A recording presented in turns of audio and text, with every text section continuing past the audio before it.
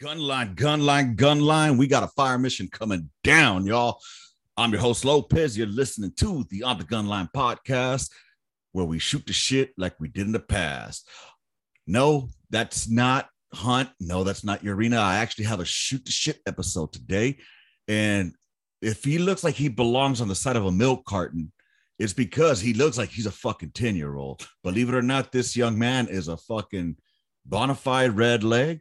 He served in the United States Marine Corps, and we're going to chop it up with him and shoot the shit. So I don't even know his motherfucking name. So with that being said, hey, what's going on, brother? What is your name? So my name is Dustin Martin. Dustin Martin. Okay, I saw the Anthony or Tony. Yeah, so on social media, I use either Tony or Anthony as like my profile names. Gotcha. Well, welcome to the Gunline, man. I appreciate you reaching out, and I'm glad to have you on here, bro. Oh yeah, brother. Yeah. First things first. Thank you. Seriously, thank you, because I was fucking going dry out here trying to find motherfuckers to come on. Then they say they're gonna come on, and then all of a sudden, life happens, or they can't make it on, or they get their buttholes get all puckered up. But I appreciate you reaching out and being here. I mean, we literally started talking today. Oh yeah, so, 3 hours ago, easily. Yeah, fucking facts, man. So tell us a little about yourself, man. Where are you from?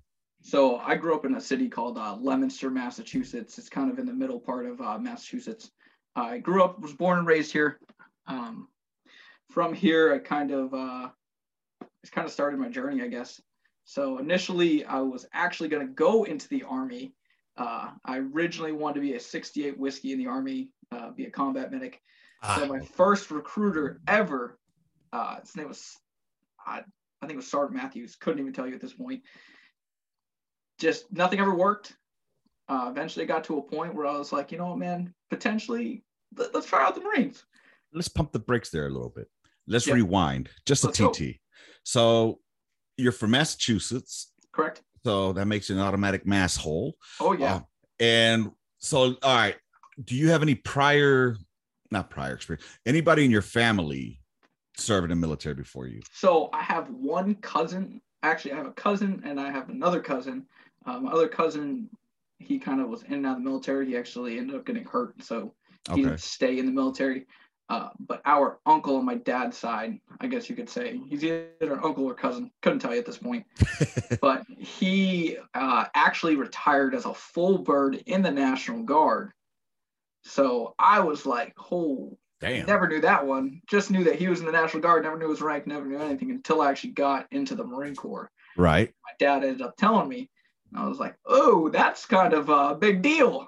Yeah, that is. Dude, so did you know you wanted to be, that the military was something you wanted to do, like as since you were younger? Yeah, so my family kind of knew, like my brother was kind of construction. My brother was always a construction kid. Okay. I was always kind of the military kid in the family, and then my sister, we didn't really know what path she was going to take. She's actually a nurse now, so. Okay, right on. We kind of have every aspect of our family. I see that. I mean, so at what age did you start dabbling with like wanting to join the military? Ooh, easily I would say like 12 years old. Okay, so 12 you years old, I was like, oh yeah, I was like, I'm going to be in some sort of military branch. If not, I'm going to be a firefighter. Right on. Yeah.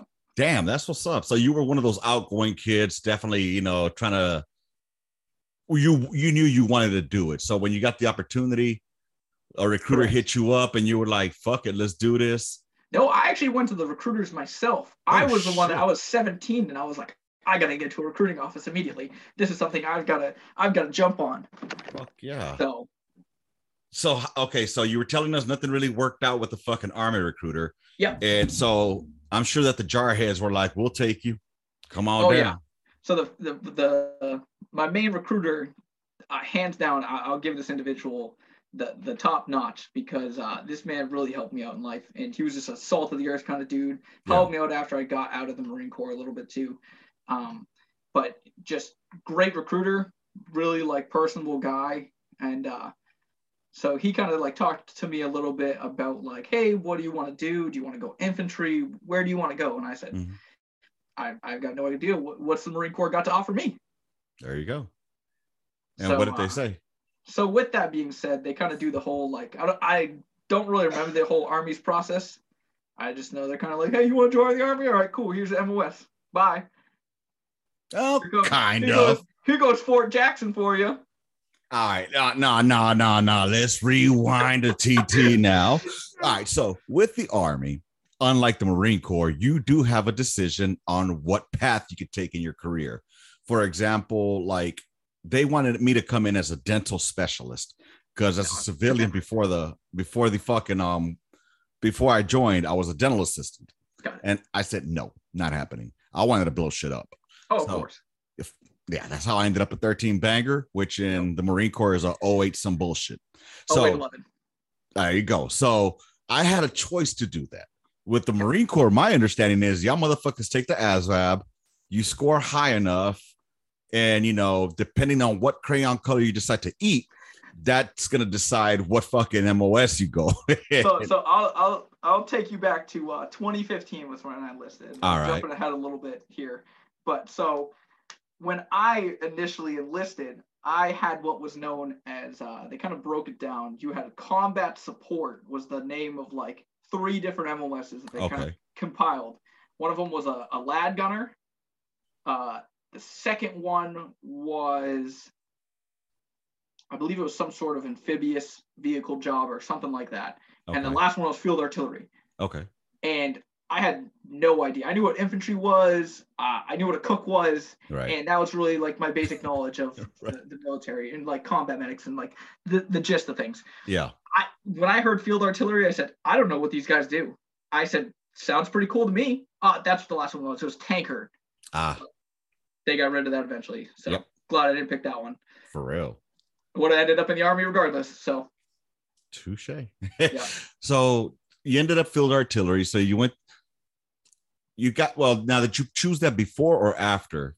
So I actually didn't get to choose my job. The Marine Corps chose my job for me. So they said, hey, we have these 3 MOSs. We're going to fill a boat space regardless of what you're at. I scored a 35. I'm not the best test taker in my life. Perfect artilleryman. That's why you're an artilleryman. Yep. Hey, bro, you know what? I can't talk shit. How many times did you take the ASVAB? Actually, I only took it once, and I scored the 35, and I was fine with it. I was like, I know if I retake it again, I'm going to fuck up. I'm going to fuck up, and I'm going to get an even worse score. Yeah. See, now, I retook it after I got out, 25. See, my problem was that since I had a GED, I had to score over 50. Oh, so I kept missing that fucking 50. I was at 48. I was at 47. Yep. Finally, I got a 51. I'm like, fuck it, done. So, but if I had a fucking high school diploma, all I needed is fucking to write my name in the blank and I would have done enough. And they would have been like, fucking, let's go. Yep. Get on the bus. So when you took your ASVAB, you went into fucking, so you're in Massachusetts, so you probably went to Parris Island, I'm guessing. Correct, I did. All right. Tell me, how was boot camp what you expected it to be? Or was it, how'd it go? Myself, in my opinion, boot camp was a little bit harder for me. At the time, I was not the most physically fit individual, wasn't very motivated to be like, yeah, gung-ho, but I knew I had the motivation somewhere. Right. I knew somewhere inside of me, I knew that this is something I wanted to do, and I wasn't going to let something get into my way of doing it. So when I got down to Parris Island, I got down to 1st Battalion Charlie Company, and in receiving, everybody's just miserable. I'm like, all right, cool. This isn't that bad. I can deal with this. Mm-hmm. And then just as boot camp progressed, there was a few times where I was like, I don't know how the fuck I'm still here. I don't know how I'm still here and how like all these other guys are still here. Like this shit is not fun. But at the same time, I mean, just like with any other boot camp or basic training, I mean, you have moments where you look back and reflect on things and you're like, holy shit, we just fucking did that. For real, dude. Yep. I mean, especially like, the Marine Corps has this legendary boot camp, that supposed to be the toughest, the cream of the crop. And I think all of that's just because of fucking, obviously, Full Metal Jacket, and I believe very much so. I mean, that's what everybody bases their opinion off of. And don't get me wrong, there's plenty of moments like that in Marine Corps boot camp. I mean, but in your day, when you joined the Army, there was probably plenty of the same moments. Nowadays, I can't contest. Haven't been to boot camp within the past since 10 years, literally. Yeah, no shit. So, I mean, I think every generation 6 is going to 10. shit on the generation before them. You know what I mean? Of course. The Iwo Jima guys shit on the Vietnam guys. The Korea guys shit on the Vietnam guys, and it's tenfold. Dude, what's like one of the most memorable parts of boot camp that you remember? Ooh, in what aspect? Because there's a lot of funny things that actually happened in my. Bring it on, Chief. So I'll say one of the funniest times that I always bring it back to this story. We had this individual. We'll call him Mitchell, because I won't use his real name in case he watches this. Right on. So Mitchell was about 5'2", glasses, very hairy, not a very loud screamer. Our drill instructors loved to fuck with him. And they used to do this thing called Mitchell time.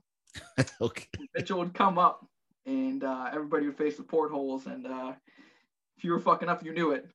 Mm-hmm.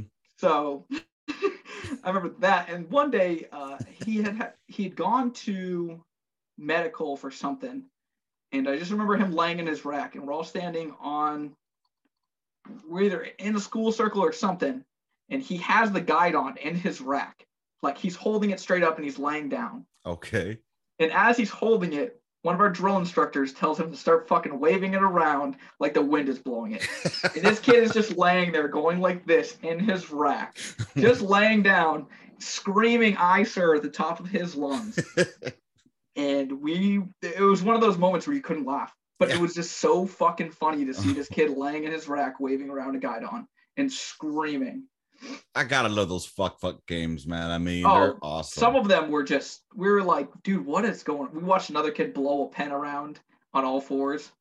What the fuck? We don't even know why. We don't know why he was doing it. We just watched it happen, and we were like, yo, this is fucking hilarious. I don't know what's going on, but we can't laugh. That's the fucked up part. Dude, I don't know how many times I cut the inside of my mouth on my lip. Just trying to bite your lips just as hard as you can. Yep. Oh God, yeah, dude. Especially when you have motherfuckers that are like, I had a drill sergeant named Beato. Drill sergeant Beato was Dominican. Okay. And so you could barely understood a fucking word he said. Nothing. I don't know if you ever seen that fool, a combat veteran. Yeah, that dude. Yep. Where he has a one bird. Yes. Yep. Dude, that is Beato. He would be exactly like that. Have no idea what the fuck he's saying. But you just have to do something. You have to do something, or else he's gonna fuck you up. Dude, he's calling cadence, and I'm just trying to repeat whatever the fuck I thought I heard. But I mean, he was one squared away, dude. But yeah, man, yeah, of course, he was funny as fuck. I mean, my favorite part of him, and it's what I remember in basic for us was welcome to hell, privates. Don't worry about pussy, because you are the pussy and you're gonna get fucked. And I'm just like, what the fuck did I get into, bro? You know, like, yo, where am I, bro? For real. You know, I mean, but it was what I expected. And the thing is, too, is like I have friendships that I still speak to these guys now. Like one of my good buddies, he lives down in Connecticut, and I haven't seen him, unfortunately, but him and I talk almost on a daily basis. And he came to us halfway through a cycle because he broke either his leg or his arm. And like they used to fuck with him so hard, but like he was one of those kids who just didn't give up. And that's what we need. The boot camp is when you make those friendships in boot camp like that. And I mean, like you can look back on moments and you can talk about shit. Like one night, him and I and one other individual, you know, so in the Marine Corps, you have to fold your pillow in half and then stuff it in and push your pillowcase into the half. So it looks like a fucking, you know. Gotcha. So one night he slept in the rack to the left of me, I believe. So we put these fucking pillows on our head with our little fucking green wool blankets and start running around the fucking squad bay if the people are sleeping and going, "We're the fucking Gnome Kings." Like, waking people up in the middle of the night, trying not to get caught doing this. What the fuck? And we're like crouching and fucking running around the squad bay. And I'm like, dude, if a drill instructor comes out here and sees us doing it, our entire platoon and company is gonna get fucked up for this. We're just fucking around. Right. And I don't know how we didn't get caught, realistically. And he'll probably remember this moment once he hears it, but Mhm. I don't think he's ever thought about that moment. But that was another moment that I was like, dude, we're doing some fucking hilarious shit and we can't record this. Dude, thank God. Thank God we didn't Thank have, God. because I mean, I'll tell you, like some of the shit that I see on TikTok and these motherfuckers on social media, they be going like, I'm not gonna say we didn't do some stupid shit, but I think we had enough sense not to record it if we would have had the fucking technology. Oh yeah. I mean, I think one of the moments that I recall as well is in basic, like, is gonna sound gay as fuck, but somebody Wait, did you have boot bands on? Do what? Did you have boot bands on? Because it's not gay if you have boot bands on. No. We didn't have that, brother. We didn't have that. No, as long as we didn't see each other do this, we were good. But no, somebody had fucking somehow or another gotten a goddamn porno mag in there. Oh shit. And hit it. So, bro, he split up some pages and passed it to the stall next to you. And then we just fucking all the stalls were full. Fucking thing. Bro, you just hear that shit just whacking. And then you just busted your nut, and whoever fucking busted first won. And we had a kid who, I think it was sunblock. He used sunblock, and like we found out about the next day because I don't know if he was in our company or if he was in like, so we have like, so one side is lead series, one side is follow series for us, and it's 3 platoons in each.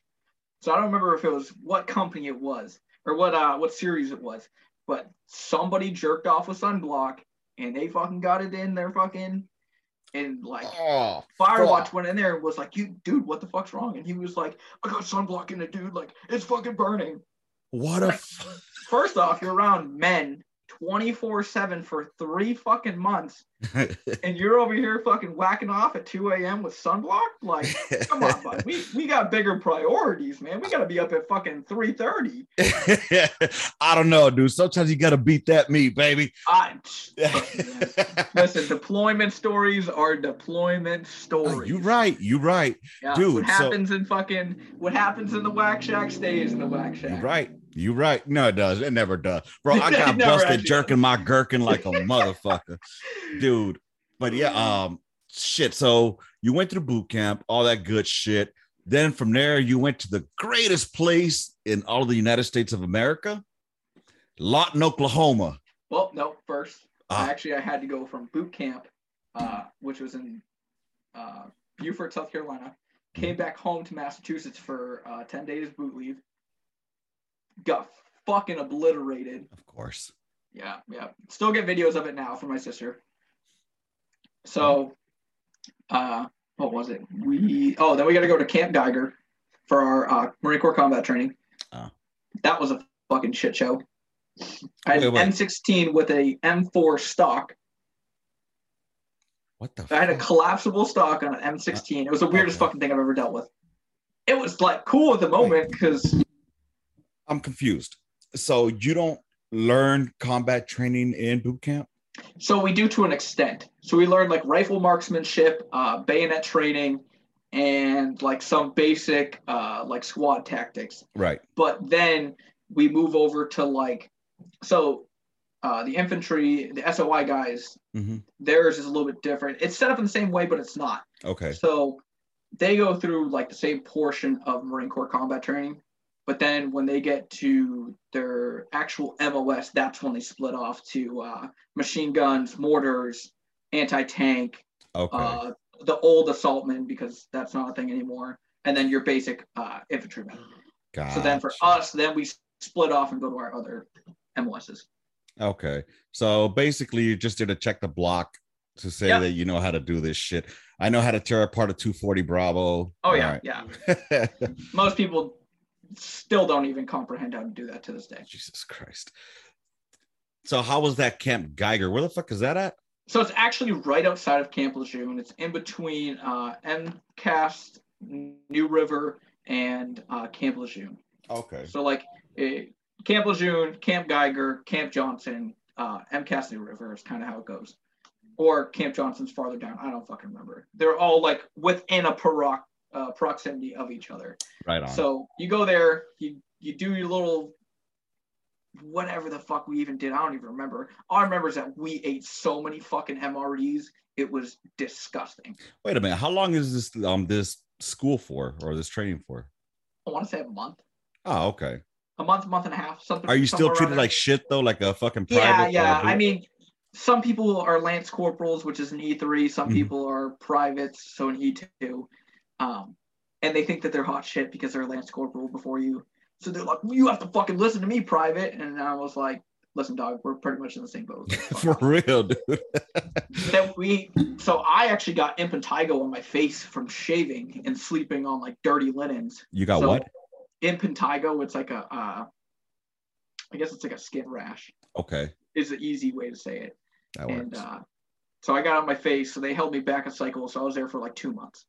Oh shit, dude. So I didn't actually go with my original company, which I think was supposed to be Charlie. I ended up going with a hotel, and like fucking craziness happened at that fucking place because you're still Do living in tell. squad bays. Mhm. And I mean, males have their own squad bay, females have their own squad bay. You wouldn't even get like weekend limo for the most part. When you were Damn. there, you were in the fucking barracks or you were at the PX, and there was no fucking in between. God damn. You had to walk to there and come back. If you weren't there, you were there. And I mean, some of the people were just fucking being crazy as fuck. Like I remember every single time we walked out, you hear some staff sergeant fucking screaming at a PFC for like Dude, the stupidest shit. It Like, sounds like where the fuck fucking is your belt? prison. Like, where's the what? Where's your belt? Like that's a huge thing in the Marine Corps. Swear to God, we used to have like corporals and sergeants standing outside the PX on Camp Lejeune, asking individuals in civilian attire if they have a fucking belt on. It's good to know that not only the Army has stupid shit that goes on. You can't wear athletic clothing inside of the PX on any sort of Marine Corps installation. If you are caught with like PT or like just gym shorts on, fuck, get out. God. Some sergeant major is gonna grab you by the back of your shirt and haul your ass out and be like, "Who the fuck you with?" I'm with second tanks. Oh man, dude. We can't say that anymore, but back in the day, that was always the go-to. Didn't matter who you're with. Second tanks is who's your sergeant major? Sergeant Major Smith. God damn, dude. There's a lot of shit I'm sure that's changed since you came in. I'm still tripping out on the fact that you got the little fucking baby face on you, and I can see why your skin rashed up because you know it's just like, yeah, man. I just have that young face, bro. I'm just saying, in basic training or boot, I'd be looking at you, Chief. I looked bad. I looked like I was probably I think my waist was at 32 when I got out of basic or boot camp. God, it was bad. Like I took a picture and I had like the OG like girl in the military hourglass photo. Yeah, like it's on my Instagram actually. If you like scroll down far enough, you can see it. And I just looked fucking rough. Dude, that's fucking trippy, man. I mean, damn. So did you break down and cry when you got your fucking Eagle Globe and Anchor? Were you one of those like guys? A bitch. Oh yeah. So this is my reasoning why. I had a drill instructor that fucking hated me, and yeah. I'll give him that. I was a piece of shit. I got into like 3 fights in boot camp just because of like I didn't know how to control myself. So it was on me. I was being a fucking. I mean, don't get me wrong. Still got into fights later on in the Marine Corps. I'm sure. Yeah, I'm just a hothead sometimes. That's my problem. Well, no, it's not only that. I mean, you're a fucking man, dude. You know what I'm saying? Yeah. And shit like that. I don't know if it's allowed anymore, but sometimes you gotta give an ass whooping or take an ass whooping. Oh yeah, I've been punched in the face by my friends plenty of times, but you get over it. You live the fuck on. It comes with it. You know what I mean? Like, yeah. Especially being on the gun line. If you're on the gun line and you're with the same person for fucking a year, you're gonna get fucking annoyed. Oh yeah, dude. Then you take it behind the connexes or go to the wood line. You know, or you just put the gun net down a little bit lower and you fucking brawl. Yeah, just go for it, dude. I mean, dude, that's some of the best shit that I miss about being out on the field. Like, you know, when we stop firing, motherfuckers be like, all right, let's do combatives, you know, and just let out your aggression. We used to have a thing on our gun section. It was called Take It Under the Lunette. So like when we wouldn't be shooting missions and like we would want to fuck with each other, we kicked out all the rocks, fucking made this like square, and on our deployment too. Yeah. And we just fucked each other up. We would do like 2-on-2, or we do 1-on-1. Like, hey, you got a problem with me? I got a problem with you. Let's fucking go. Nice. And as soon as you walked out of the square, problem solved. You didn't That's the fucking way have a it problem should with anybody. It's about being a man. Exactly. Like realistically, in my opinion. No, you're right. You are 100% right, young man. You are right, dude. So tell me about. Okay, so you did you we go finish to that MTT. course? We go to we go to Fort Sill. Fort Sill, I think our course was 7 weeks. I want to say. I'm not too sure. It's fucking 2016. We're in 2022. Oh shit! I almost said 21. And I mean, I don't remember a lot of it. I remember parts, but so the first time didn't really like study a lot, being a shitbag again. Mm-hmm. Took a lot of details. So like we would get details to do like ceremonies, anything. I helped clean like an army's barracks and polish their floor one time, got a letter of appreciation from it. All sorts of little bullshit. Because we were the only Marines on the base. Yeah, you guys are gonna be the redheaded stepchild. Oh yeah. We got fucking whored out, to say the least.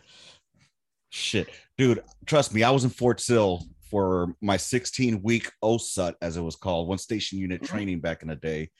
And fuck that place. I was there in the winter time.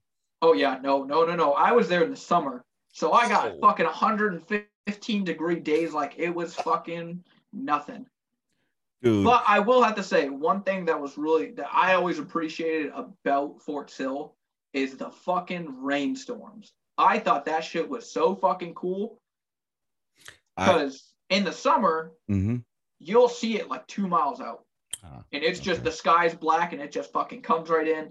And you got like 3 hours of thundering and lightning. But the thing that did suck is shit flooded quick. Because everything's flat. See, I don't remember any of that because I was there from November through March of November 04 through March of 05. So you guys had 9 or 8s when you first went through. Yeah. Well, I never even got to train on that. I went straight to the fucking Paladin. That's what they trained me on. Yeah. That sucks. Yeah. So I went straight to the Paladin, but it gets better. You know, like for me, I spent my first half of my career on the Paladin, so that was cool. And I thought I was heavy shit. I was heavy, but I thought I was hot shit.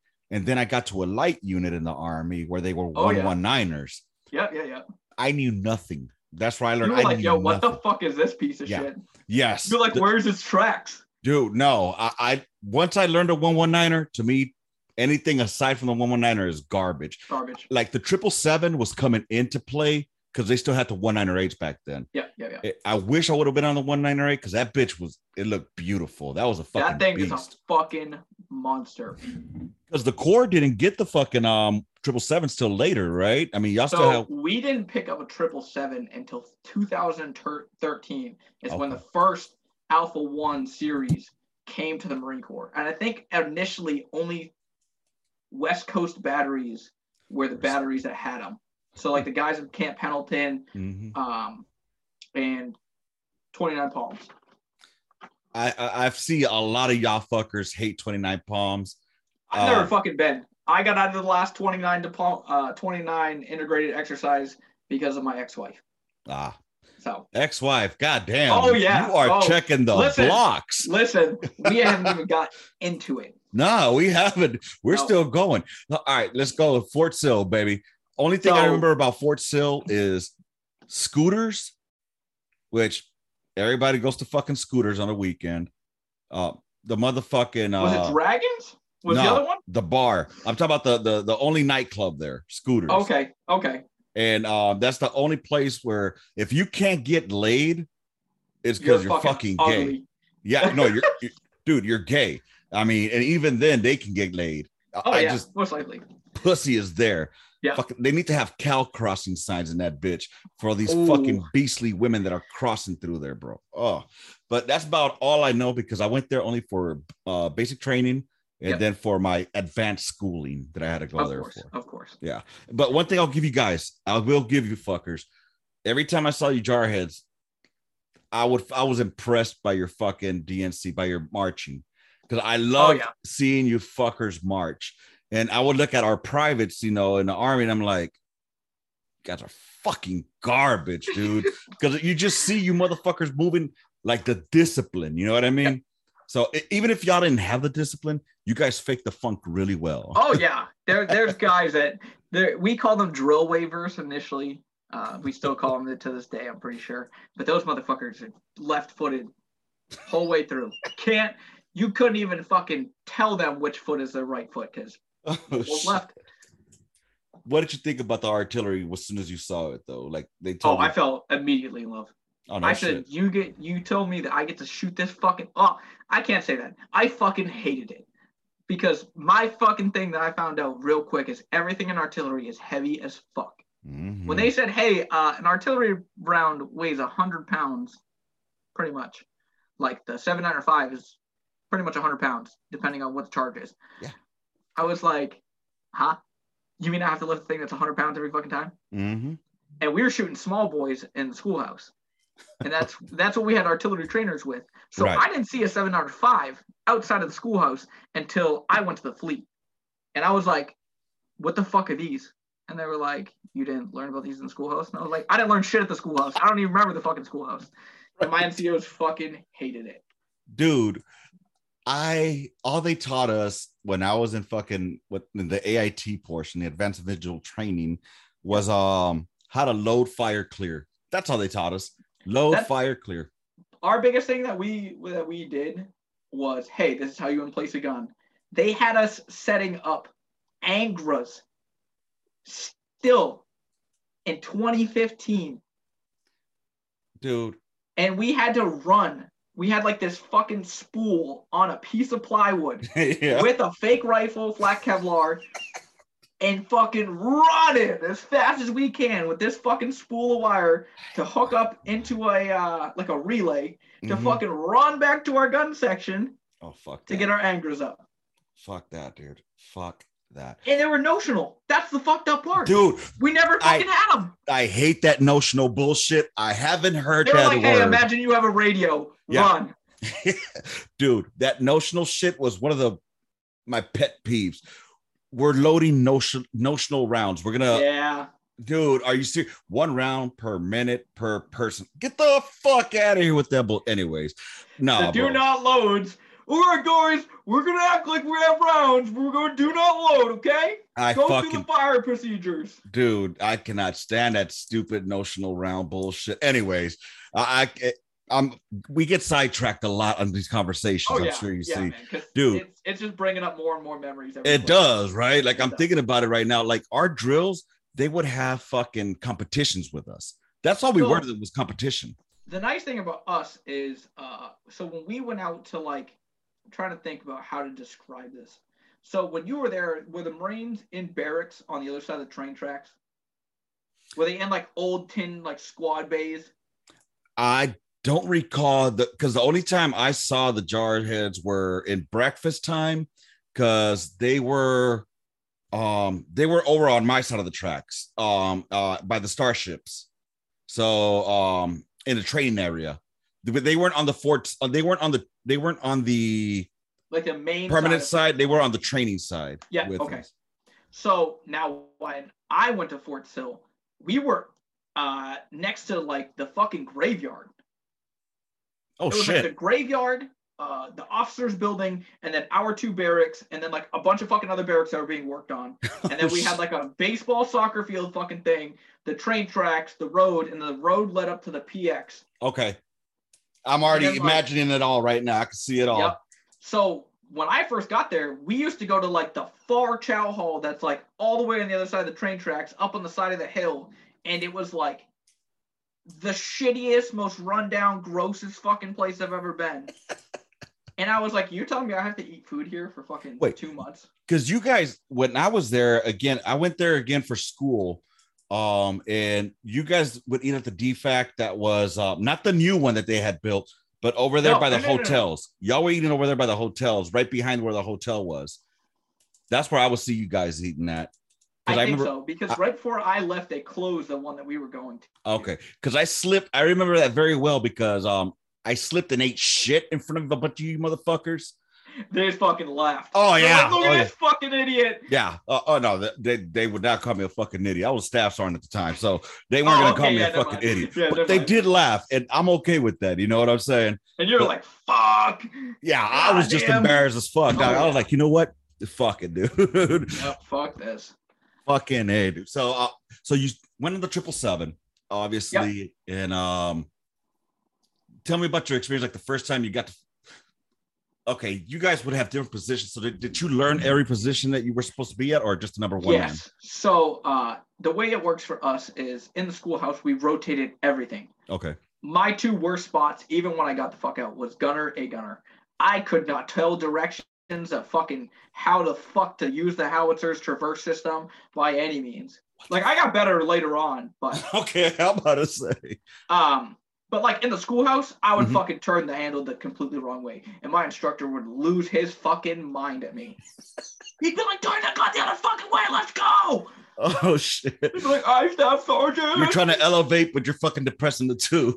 Oh yeah, they'd be like, "We gotta turn the fucking gun left." I'd be fucking cranking that bitch as fast as I can to the right, trying to find the culminator like it's fucking no one's business. Oh my god! Then when I would get on the culminator, he'd be like, "Let me check it." He'd go to look at it and be like, "You're fucking off by like 600 mils. What the fuck are you doing?" And I'm like, "I staff sergeant." If for some reason there's somebody listening to us right now that doesn't know what a collimator is, it's this fucking telescope looking thing. That's what it is. Yeah, it's this telescope looking thing that picks up displacement every time we fire. So everybody, and no motherfucker ever knows how to set it up properly. Yeah, that's true. I'm not gonna fucking bullshit. Most people are out by like fucking 500 mils, and then like you have to have your fucking your battery guns or your fucking platoon leader come down and fucking fix them for you. Oh hell to the no! Hold up. No. I'm just joking. That actually doesn't fucking happen. Platoon, like an officer. There's no First of all, an officer is not gonna be on my fucking line. The only reason he's there. Oh no, we had some officers that were actually like. They liked being a fucking around like the gun line. See, that's the thing though. Like, I guess, okay, I don't know how the Marine Corps works, all right? But with us in the Army, there's a certain split between enlisted and officers. Now, there is some officers that you're like, hey, sir, you have a maximum of 5 fucking minutes on this gun. Yeah. Otherwise, yeah, hey, sir, get the fuck back into your track over there with the FDC. Go plot some charts, and, you know, but, oh, you want to fire my gun? Fine, fire it, but get the fuck off. You know, now let me ask you this question. Yeah. Do you know what cherry popping is? That's not the politically correct term. I don't think the Army does this. I think the Marine Corps might be the only one that does it. What's cherry popping? So it is a rite of passage. I'm very traditional with the Marine Corps artillery stuff. It's a rite of passage. Okay. That it's your first time ever firing the howitzer. All right. And your section chief is the one that kind of like, hey, you're gonna pop your fucking cherry today. All right. So what you do is you ram the round with the 777. You go over number one, the number 2 man, which is the individual that loads powders and swabs. He is the one that catches your primer. Take the primer. Dip it in the swab bucket. Or sorry, he hands you the primer. You bite the primer. Mm-hmm. Dip it in the swab bucket. Drink it. Bite the swab. Then you have to lick the tire. That's the old one. Not a lot of people used to do that, but I fucking did it. You lick the tire of the 777 because you have to put it up to shoot the howitzer. Yeah. Then you turn to shake the section chief's hand, and I'm giving a little too much information now for all you young devil dogs out there that might have never popped their cherry. Right. So you go to shake the section chief's hand, and then you get your ass beat for fucking 30 seconds. Nice. See, it's a camaraderie thing. Like, hey, listen, this is the first time you're ever doing this. Like, welcome to the fucking club. I can stand by a tradition like that. You know what I'm saying? I might try it with the National Guard, but at the same time, I don't know how well it's going to go over. I'm not too sure, dude. I don't know these dudes personally, dudes or females. I don't know what the National Guard's got right now. Yeah, I'm not going to touch that topic right now. but yeah, dude. The first females we had in Marine Corps artillery were fucking spot on. Oh yeah, like those individuals were fucking dude. That one chick, fucking Shannon, the Happy Beam Project chick. She was like the first howitzer section chief. Yeah, female type. She was actually in one of the batteries near me in Lejeune. I'm pretty sure if it's the same person I'm thinking of. She's the first female Marine. She was fucking hot shit, dude. She was not the person to fuck with. Dude, I mean, she's cool as fuck. Like I've chatted with her and shit like that. You know, cool as fuck. You know, more power to her. More power to the females in the artillery. Handle y'all business. Y'all know where I stand at with that shit. Y'all do what y'all do. You know what I'm saying? I'm a toxic leader, according to her. I'm a vet pro. So, but with that said, so fucking yeah, dude. Like as far as like you had me at the primer shot. I know that's something that they do where you know they take the primer and they dip it in the swab and drink it. I never did none of that shit. To me, I never heard of it. I think that's cool as fuck. We don't have traditions like that I know of unless they're starting them. That'd be cool. You know, only traditions I know is like, you know, they'll get the fucking Buck LT, you know, the butter bar, and they'll fucking elevate them on the tube, you know, after they take them on. That's a big thing that we talked about initially. And they were like, hey, listen, if you ever hear of, what was it called? They called it something. And they're like, on your birthday, they'll tape you to the tube and fucking elevate. And I was like, won't that fuck up the gun? Like that's my thing. Like you put a 140-pound person on the front of a howitzer, it's gonna do some damage. You see, you're thinking too far ahead. Now, see, are you sure you shouldn't be FDC? You're thinking way too far ahead. Fuck no. Listen, my math portion of the ASVAB was like a 10. Damn, we are eye to eye, brother. We are eye to eye. My math skills are out there. Dude, that's fucking sick. So, all right. So you get to Fort Sill, you did your fucking training. Had some good times out there. Probably caught an STD or two while you were there. Oh, no. I had one girlfriend. One fucking girlfriend there, though. Oh, no shit? Yeah, I met her at the mall. She used to come on base in her little shitty Sunfire. And I broke up there one day after she got into a car accident because she got into a car accident. And I was like, oh, fuck this and shit, I'm out. Dude. And it's actually like 2 days after that, I was actually leaving. So I was like, I got to cut this off some way. This is a perfect opportunity. There you go. That was your out, right? Yep. Shit, dude, those fucking broads there at Sill, I mean, in Lawton, they got to be programmed to pick up some fucking dumbass private and fucking marry most him. Definitely. You know? She got like pregnant and married within like 2 months. After me being with her. And I mean, realistically, I couldn't even say that we were dating because she would come on base on Friday night for fucking an hour. And then she'd leave you and go fuck the next person down the road, bro. Yeah. You know, it's like in Korea. You know, in Korea, it's like bitches just be getting run up in, man. And the juicies there, the juicy girls, we used to call them drinky girls.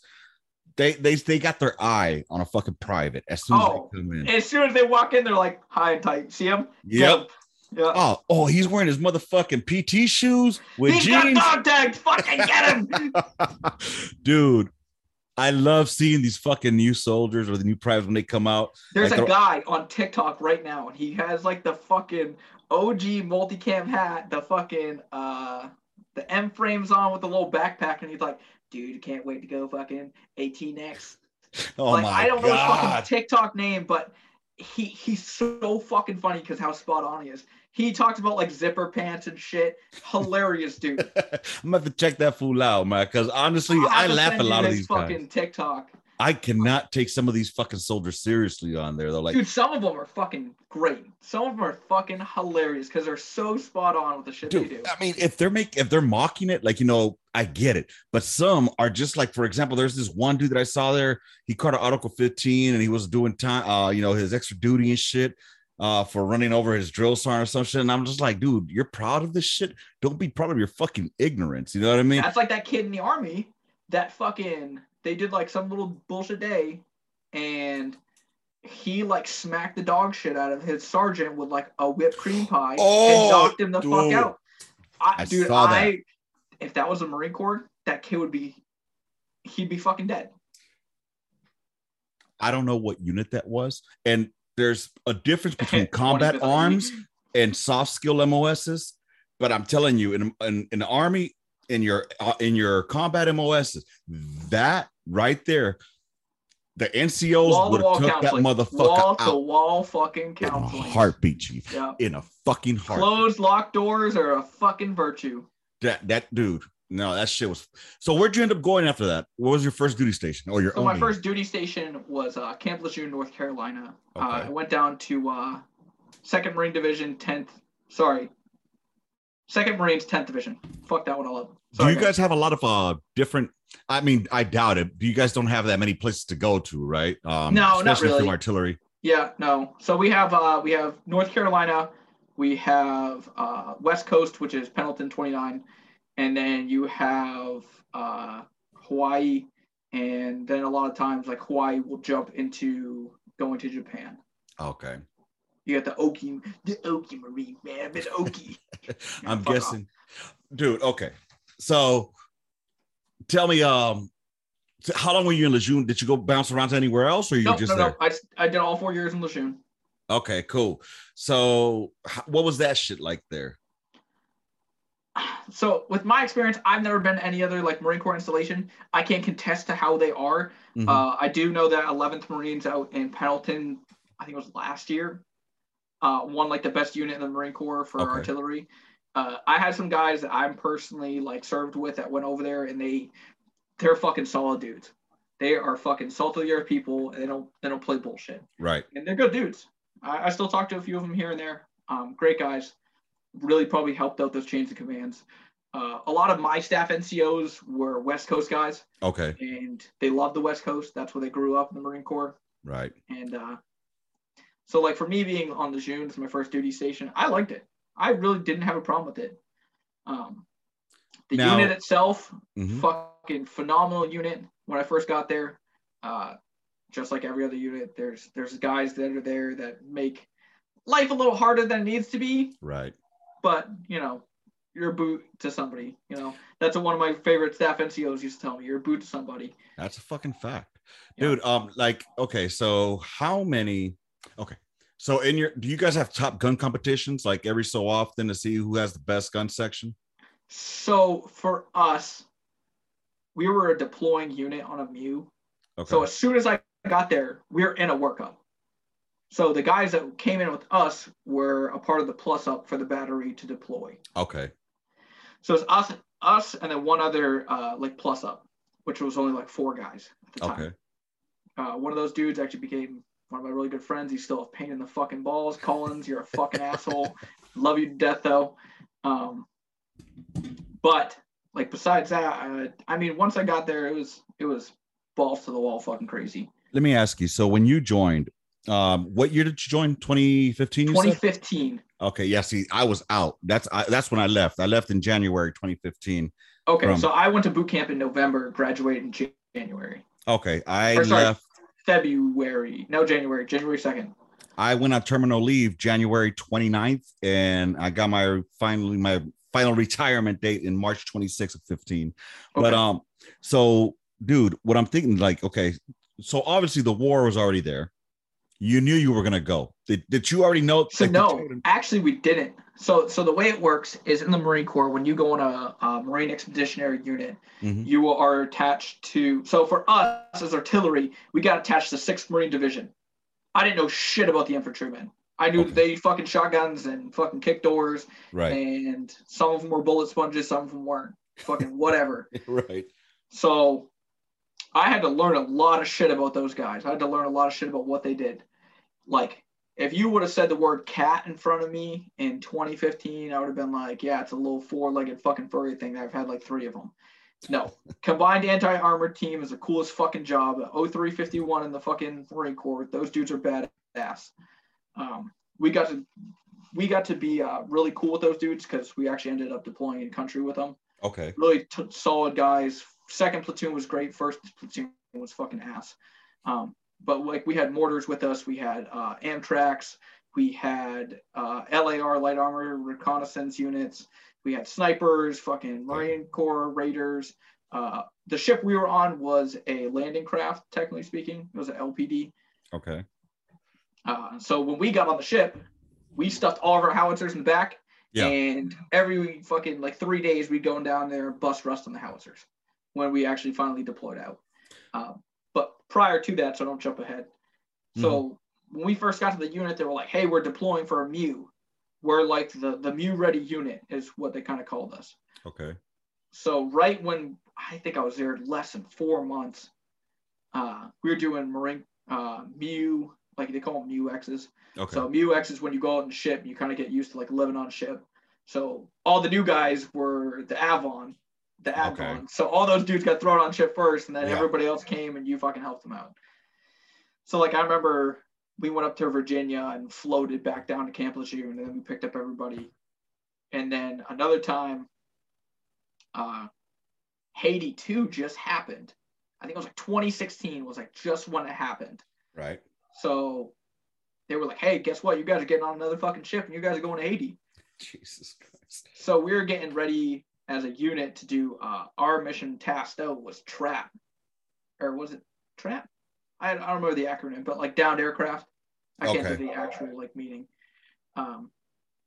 So like we prepared to, if any helicopters went down, we'd be the quick reaction force to go out there You'd be like secure the area. Yeah, exactly. So we would like get all of our gear on, and I'm a little fucking private, hauling ass through the ship with everything I have on, throwing sailor, marine, didn't matter who the fuck it was out of the way, trying to get down to the well deck to like meet a time hack that we had that was notional because it wasn't even a real fucking event. Yeah, of course. Exactly. So we did that, saw off the shore for like a month, something like that, came back. So I think the whole entire, I think it's 6 months that you have to meet different qualifications. Okay. I'll never forget. It was either the last shoot or the second to last shoot for our MUX is what they called it, like the MU exercise. We were doing fires. We got a low angle A25 mission, a smoke mission. Okay. Apparently. Low angle? Yeah, that's the weird part. It was like 400, it was like 385 was the mills. Fucking super low, like right above the treetops in Lejeune. Shoot the fucking mission. Rear to piece, rear to follow. Only thing that we got back from the fucking gun line. We were like, me being a boot, I didn't know what the fuck was going on. My NCOs are like, get the fuck off the gun! So we went back, fucking had Corporal's Corner for fucking 4 hours. Come to find out, 2 of our rounds skipped out the box. So one of them... Dude. Yeah, because fucking at the angle that it's at... go ahead, man. I'm just thinking about... Low elevation is usually 299. Yeah. So they skipped out the box. One of them hit a rock, split. Like went off in the wood line, and the other one hit in the dirt. Fucking didn't fucking go off at all. So it footballed pretty much. Second one hit in because it was a charge 2 mission for the MAC charges, which there's like the new increment of charges. So that's zones 1 and 2 of that. I don't remember the exact like range, but for that fucking round and that charge was fucking high as shit, and nobody questioned anything. Dude. We were like, FTC's got the right fucking map. Right. Shoot it. Fuck it. So we shot it. Fire it, baby. Yeah. Seriously. I'll have to go get my shirt. On the bottom of it for our deployment, I got it says fuck it, load it. Damn, dude. And the second one, so the way that Marine Corps artillery works, or it used to, not anymore, you had 120 mortars. Okay. You had 777s, and then you had HIMARS. When we deployed, we still had 120 mortars. So our 120 mortars, guys, it split our battery completely in half. You had first platoon, you had second platoon. If you were in first platoon, you were all mortars, guys. Second platoon was all howitzers. And then you had third platoon, which was like headquarters, motor T. Okay. And fucking the 155 round skipped out and impacted like 150 meters away from the fucking mortars as an 825 smoke round. Bro, give me 1 quick second, please. Yep. Y'all, I just gotta go check something out. I'm gonna pause this real quick because my daughter just sent me a text and I'm not too thrilled. I'll be right back. Okay. Yeah, no problem. All right, Gunline. I apologize for that quick pause. You're probably wondering what the fuck just happened. I'll just give you a quick brief. I have an above ground pool out in the backyard, and I got 3 kids. One of them is in the bedroom. The other 2 are outside playing. The 9-year-old who's playing in the pool turned the water hose on. The 7-year-old made mud, and he looks like one of the kids from Lord of the Flies right now. Just full of fucking mud all over. And the other one we're just letting it happen. So, anyways, it's a lot less worse than I thought it was going to be. But back to the story. We're talking about you. We talked about some notional timing. And go. All right. So we shot an 8.25 round, low angle. Low angle. Ended up That's right. skipping out of the box, and our 120s were on the other side of the box because they can only shoot so far. So the round skipped out of the box. For those that don't know, the box is like the impact zone. It's just what we call it. Yes. So round skips out, hits like 150 meters out. Mind you, it's a white phosphorus round, and that shit is on point dead, not on time. So this thing fucking lawn darts in, and one of our guys who used to be a HIMARS guys was like, "Hey man, I didn't know the battery was behind us." And all I hear is woo, woo, woo, woo, poof. And they were like, "Get the fuck off the guns! Get the fuck off the guns!" So they went to the other side of the PA, and they were like, "Fuck this shit." EOD came out, they checked it, and they were like, "Yo, this shit's fucking done." Dude, first of all, do you guys use safety tees? Yes, we do. So wasn't the safety tee looked at prior to fire? I have no clue. I don't know what the fuck the FTC was doing, but they were fucking around with something. Yeah, somebody fucked up and got fired. I don't know if it was the FO's problem or if it was the fucking FTC, but fucking shit was bad. Yeah, I mean, as soon as I would have heard rear the piece, face the piece fall in, that's it. Game over. I mean, I was a fucking boot. I was like, what the fuck does that mean? Right. Why we gotta go over there in front of the 7 tons? And then and they were like, don't touch a fucking thing. If you do, I'm gonna beat the fuck out of you. We're like, all right, shit, well, damn. And I mean, we've been shooting all week. Dude, I am thankful that I've never been in that situation. I've seen it happen. Only one time. That's the only time it's ever happened in my career. I've only seen it one time happen, and it happened to one of my homeboys. And I mean, for those that don't know, like when you have a firing incident, it's a big fucking deal. Very. When you have a master sergeant come out and say, all right, what the fuck gun was it? Yeah. Everybody's like, it's like your fucking CEO of a company coming down and telling you at the gun line, like, you're fucked up. Yeah, dude. I mean, dude, you get deserted. Dude. Oh, my God. I've seen chiefs get fired on the fucking spot. I've seen it happen to 3 individuals, and I was like, oh, fuck. That is not good. That's one thing I always tell my Joes, man. Anytime I tell you fucking fire that bitch. You know, if I said do it. But fucking it's my rank. It's my rank going out that tube, you know. And, the best way I've ever heard it, honestly, is what are they going to do? Take my rocker away? Exactly. That's pretty much it. Like, yeah, dude.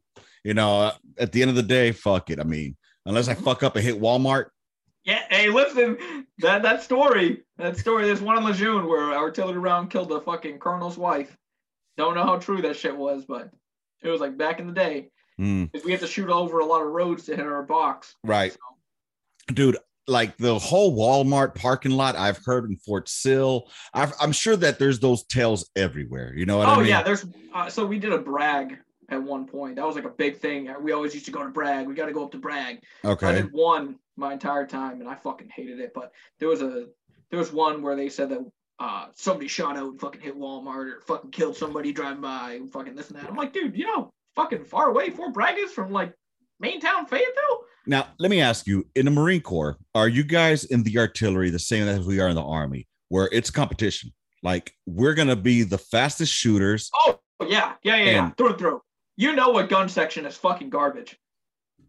Listen, at my fastest time, 9 seconds as a section. 9 seconds between rounds? Oh, yeah. We had dudes doing 7 seconds. I saw this one video, dude, where they had this one beast-looking motherfucking jarhead where he was the only one on the fucking ramming staff and just like thump. And so that's just very frowned upon, one-man rams. Yeah. The only time you really do is if your section's short. But dude, this motherfucker was big enough. If your FAC, your field artillery chief comes the fuck down, you're getting fucked, bud. Dude, all I'm saying is that you're digging 7-ton fucking graves. He was big enough to fucking handle that shit by himself. He was at least 6'5", big beast looking motherfucker. But dude, in the artillery, we cut a lot of fucking corners. Let's be real. Yeah. I listen. I have seen it one time.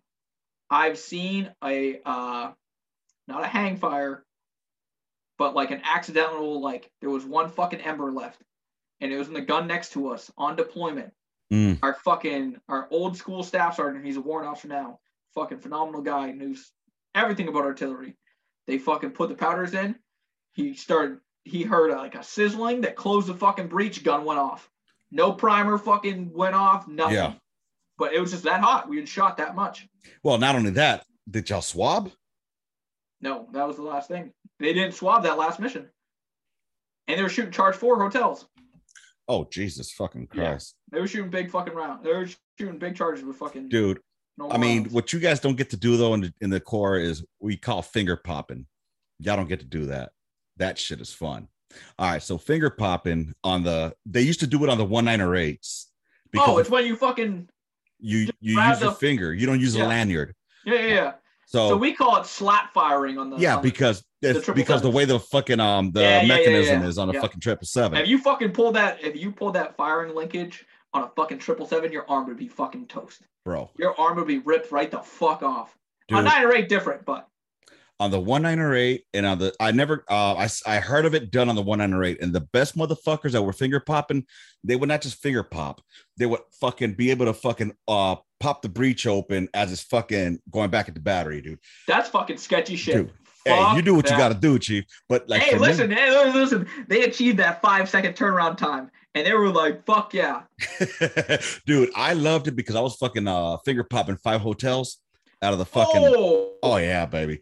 Until the first time you finger pop, because the firing mechanism right down the housing, you just slide it over on the breech anyways, and you just got to write. You guys only had one singular primer instead of the magazine full of primer. Yeah, we didn't have that magazine bullshit. Yeah. We had so you would have one primer in your mouth, and then the other one you put it in there, and then you had your primer belt up here.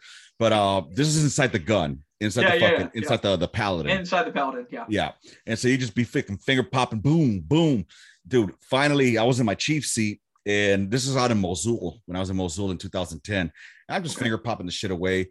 And finally, I got too cocky with it and I pulled it. You wrapped the fuck out of your knuckles, man. Bro, that shit hurt. And like you were like, bitch. oh, I'm not going to do that one again for like a few minutes. Oh, no. I told my number one man, I was like, Ostrowski, you got it, Chief.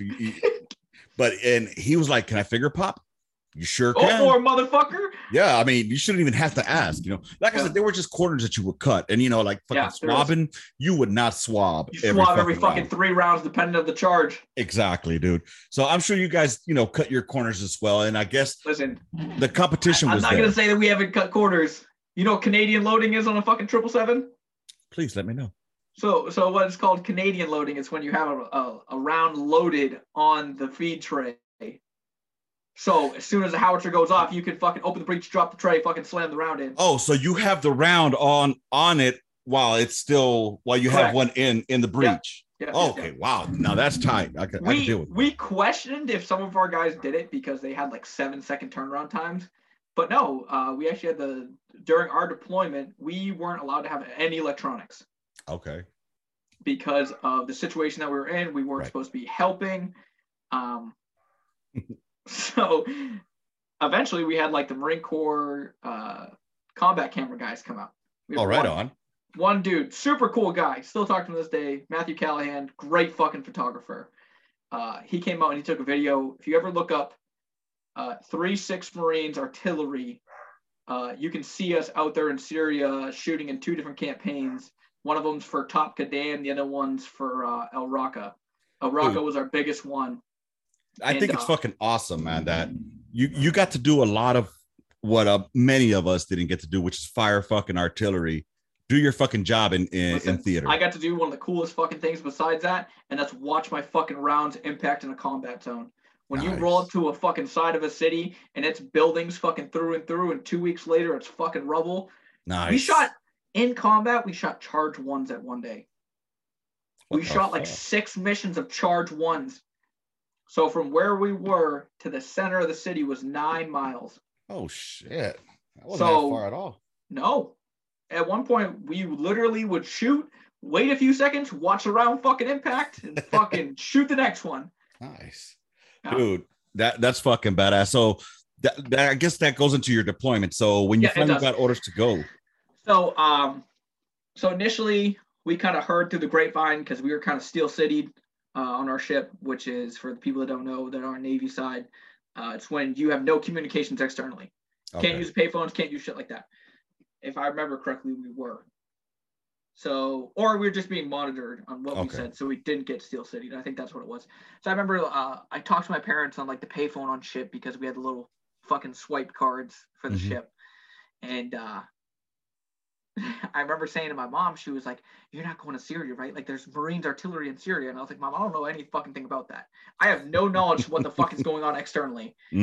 Like we got into the port of Israel, right there at Haifa was the name of the port. Okay. And I remember I called her and I was like, "Hey, remember that thing we talked about the other week?" She was like, "Yeah, what about it?" And I was like, "Yeah, that's going to be me." And she was like, "What the fuck is that supposed to mean?" And I was like, "Mom, think about the conversation we had." And she was like, I was like, "Don't fucking say any names or any words." I said, "Just say yes or no if you know what I'm talking about." And she was like, "Yeah." And I was like, "Okay, well, just let you know, I'll talk to you when I can." Right. So from there, we, you got to be tactful with the OPSEC, man. Yep. And that's the way I always try to treat it. I'll answer yes or no. And I didn't say anything. Yeah. Or I'll just make a noise. Dude, me and my homeboy then, when they were out in Afghanistan in Kotmanti, his name is TC. Well, that's what we called it, TC. But we had our own little code words. Like before he left, we decided like, "Hey man, if I tell you there's some people packing their bags, the amount of people I'll tell you packing their bags, that's how many are gone." So yeah, he's like, "Yeah, man, we said about 6 guys packing their bags today." Damn shit. Oh, dude, it was. I loved it. I asked him to put fucking, and I don't know if he tallies, did. Like tally marks up on like a board. No, I wanted him to put fucking bacon grease on the rounds so that when it exploded, it would send the motherfucking Haji straight to fucking hell. So that's fucking too funny. Oh yeah, dude. So tell me about your you getting country in theater. How did you feel about it? Like, did you have the pucker there effect? There was a process. So we got the initial order while we were in Israel. Yeah. Jumped into Kuwait over at good old Camp Yering. Fucking shithole place. Yeah. I'll say this: being a Marine and being on that fucking base it was actually pretty cool. Realistically, because we were just traveling through, so we were there for like a month. And I remember one day I was walking by myself, and everywhere we had to go, we had to have a fucking battle buddy. But my sergeant was like, "Hey, listen, I don't give a fuck. You got to go to the fucking computer lab to print some shit out." And I'm walking down the fucking one of the main strips there in Bering, and I see this guy walking towards me, and I'm like, "This dude is old as fuck. He's got to be an officer." So he gets like 10 feet in front of me, full bird colonel, fucking big old fucking metal stack right here, just like with all of his fucking awards. Yeah. I'm like, "Hey, sir, how the fuck are you doing?" Blah, blah, blah. And he was like, "God damn, Devil Dog, it's fucking good to see you." Blah, blah, blah. And I was like, wow, I've never seen somebody so happy to see a fucking Marine before. Dude. Go ahead, man. And it was just, I was like, wow, like this is really how fucking lieutenant or colonels feel about fucking Marines, like on their base. Because I think he was actually the base commander, to be quite honest. Oh, no shit. But I was like, wow, what the fuck? And then you'd walk by like there was a small detachment of Marines there. There were like supply or some shit. And I remember being a Lance Corporal, and some fucking random corporal walked up to me one day, and he was like, "Hey man, how you doing?" And I was like, "I'm good, Corporal. How are you?" And like got to a parade rest, and he was like, "Hey, who are you with?" Blah blah blah. And I was like told him I was with 3-6, like, cause that's what we were supposed to say. Right. We're with the battalion landing team, is what they call them. And he was like, "Oh, I don't know who the fuck that is, but I'm here, fucking stationed here." I was like, "Nah, man, we're like just passing through." And he was like, "Oh, okay, well, it's good to see other Marines here for once." Bro, I fucking hated Camp Yering. I was there, but I will maybe say this: 2 weeks, 3 weeks tops. I fucking hated that place. So, none of you motherfuckers carry your rifles fucking anywhere on Bering. The only time I ever saw it was If I saw people in the PX, never had a rifle with them. That was probably permanent party that was there that didn't do that. Yeah, most likely. But I remember me and my homeboy Collins, the same one I talked about earlier. We went to one of the main PXs one day, and they had the nice porta johns, the ones that were like they looked like a porta john on the outside, but it had a toilet inside. Never seen that shit. So ever. It wasn't like it was fucking crazy. We were like, holy shit, we're in fucking paradise. I mean, that bitch still got the 120 degrees during the day, but fuck it. So he went in to take a piss, and I'm standing outside. I said, "Hey, Collins, get out here right now." These two fucking army chicks walked by, full makeup on, and we haven't seen a girl in fucking a while. We got deployment goggles on because we've been on ship for 2 months. Oh yeah. So Queen's we're free, we're both sitting there fucking gawking, and they're both, of course, see us, and they're like, "Ew, what the fuck you Marines want?" And my boy Collins, he goes, "God damn, you and your friend are hot as shit." And they just laughed and kept walking, and we were like, "No, come back, like we want to talk to you." And, you can't do that shit nowadays. No. Bitches or they'll tell you you're married. Bro, all I know is, first of all, Camp Bury. I will say this. There is no IDF bunker on Camp Bury that does not have fucking condoms in it. Used condoms. None of them. Dude, no. Every single one of them, there was like 6 of them bitches fucking freshly. At least they're fucking practicing safe sex. I'm happy about that. Fucking God. But I was like, y'all some nasty motherfuckers in here. Fucking in IDF bunkers? Dog. Look, I don't know about you. I used to bust nuts in those motherfucking in those porter shitters in Buring. Listen, in Buring, that was the OG. The ones, the toilets were the ones that you wanted. Bro. Because you knew it, at least you could flush it. It wasn't just sitting in there culminating. Yeah, I didn't get that, bro. I didn't get that. I got porter shitters, 120 degrees, smell like asshole. Yep. And you find a porter shitter because by the smell. That's how you knew where you were at. Yep. But like you said, you ain't seen broads in a long time, and you happen to take a shit, and there's some porter shitter artist that draws a perfect looking titties. And I'm just like, you know what? It's going down, dog. Oh, yeah. Gherkin the gherkin, bust a good nut. Then you see your little squid baby, your little jellyfish on top of somebody's turd that they fucking just shit a few minutes ago. Hey, I didn't have the nice experiences y'all did in fucking Camp Buring. I will say this. There's been many a times I have almost passed out with them motherfuckers because that bitch is like a sauna. It is. You can't go in that midday. If you go in there midday, you better be pissing. Your ass is gonna pass the fuck out. Facts, dude. The worst part is when the motherfucking porter shitters are getting cleaned out. Oh, that smell is horrendous. Damn. Listen, I'll tell you this. That smell of a hot porter shitter was the entire smell that I smelled in Syria, with a little bit of burnt trash. No shit. Like everywhere we went, and we went into a major city. I don't know if their sewer system is like behind their fucking house and they just shit in buckets, or if they just shit in holes in the ground. I can't contest, but every single time we'd be rolling through, you'd smell burning shit, burning trash. You'd see burning trash. I'm like, God damn. Fuck. So when you were in Syria, now were you guys on a fire base or? So or is that OPSEC at this time? To be honest, I can't really say what is OPSEC, what it isn't. I'm not in the Marine Corps anymore. I don't know, like, if they've ever released full details on what happened there. Right. I'll give you a little bit of my perspective. There you go. What we call the fire base was a dirt mound pushed up about 6 feet from a bulldozer. Like, okay. I have if you ever go on YouTube and look up like artillery Raqqa, and you see those videos, those things that are lining our guns is just fucking dirt. We slept in fucking graves that we dug ourselves. Okay. So like that was the basis of our shit. We had fucking nothing. Damn. So for like the whole deployment, man, we're doing laundry out of ammo cans and fucking powder cans. Pour a little water in that bitch, get a fucking tent pole, beat the shit out of it in the water, put a little borax in there, beat the shit out of it again. Take 2 like round stands, fucking push them up against each other, lay your clothes out to dry in fucking 15 minutes because the sun's so goddamn hot. Oh, fuck yeah, dude. Yep. So like all of our machine gun emplacements around the gun section, we had to build little net settings for, like with extra tent poles. So our guys that were out on watch didn't get fucking cooked alive. Damn. God damn, dude. So like one of the longest days we had, well, 2 of the longest days. Our first day in country was a fucking nightmare. Yeah. So we jumped on a C-17, came into Kobani landing zone, which was like one of the main effort bases in that part of Syria. and we did a short fucking combat landing.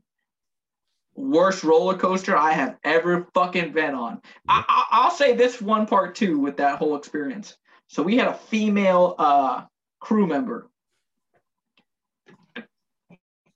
Props to the Air Force for your females. A married one, a divorced one. Y'all are fucking different ass women, but this one was a man. She literally, we all got in the aircraft. We're all just bullshit, whatever. Mm-hmm. She like puts over her little headset and she goes, "All of you, shut up right now." And we were like, "Well, goddamn, what the fuck did we do?" Mm-hmm. So she's like, "All right, blah blah blah," gives us a little in-flight information, whatever the fuck. Then she starts talking to our infantrymen that are in like the front row of the aircraft. Fucking takes out a dip can, fucking packs a little dip, takes out like half the can, shoves it in her lip, grabs her flight suit where her crotch would be and pulls up on it like she's pulling her junk. Yeah. And I was like, what the fuck plane did I just get on? No shit. And I was like, hey, did y'all see this? And they were like, yeah, whatever. And I was like, bro, that is a built different woman. Mm-hmm. And she's like telling people to shut the fuck up and shit. And I was like, God damn. So when we got into our landing, I mean, I was in our fucking gunny's lap next to me. He was in the guy's next to him's lap. It was rough.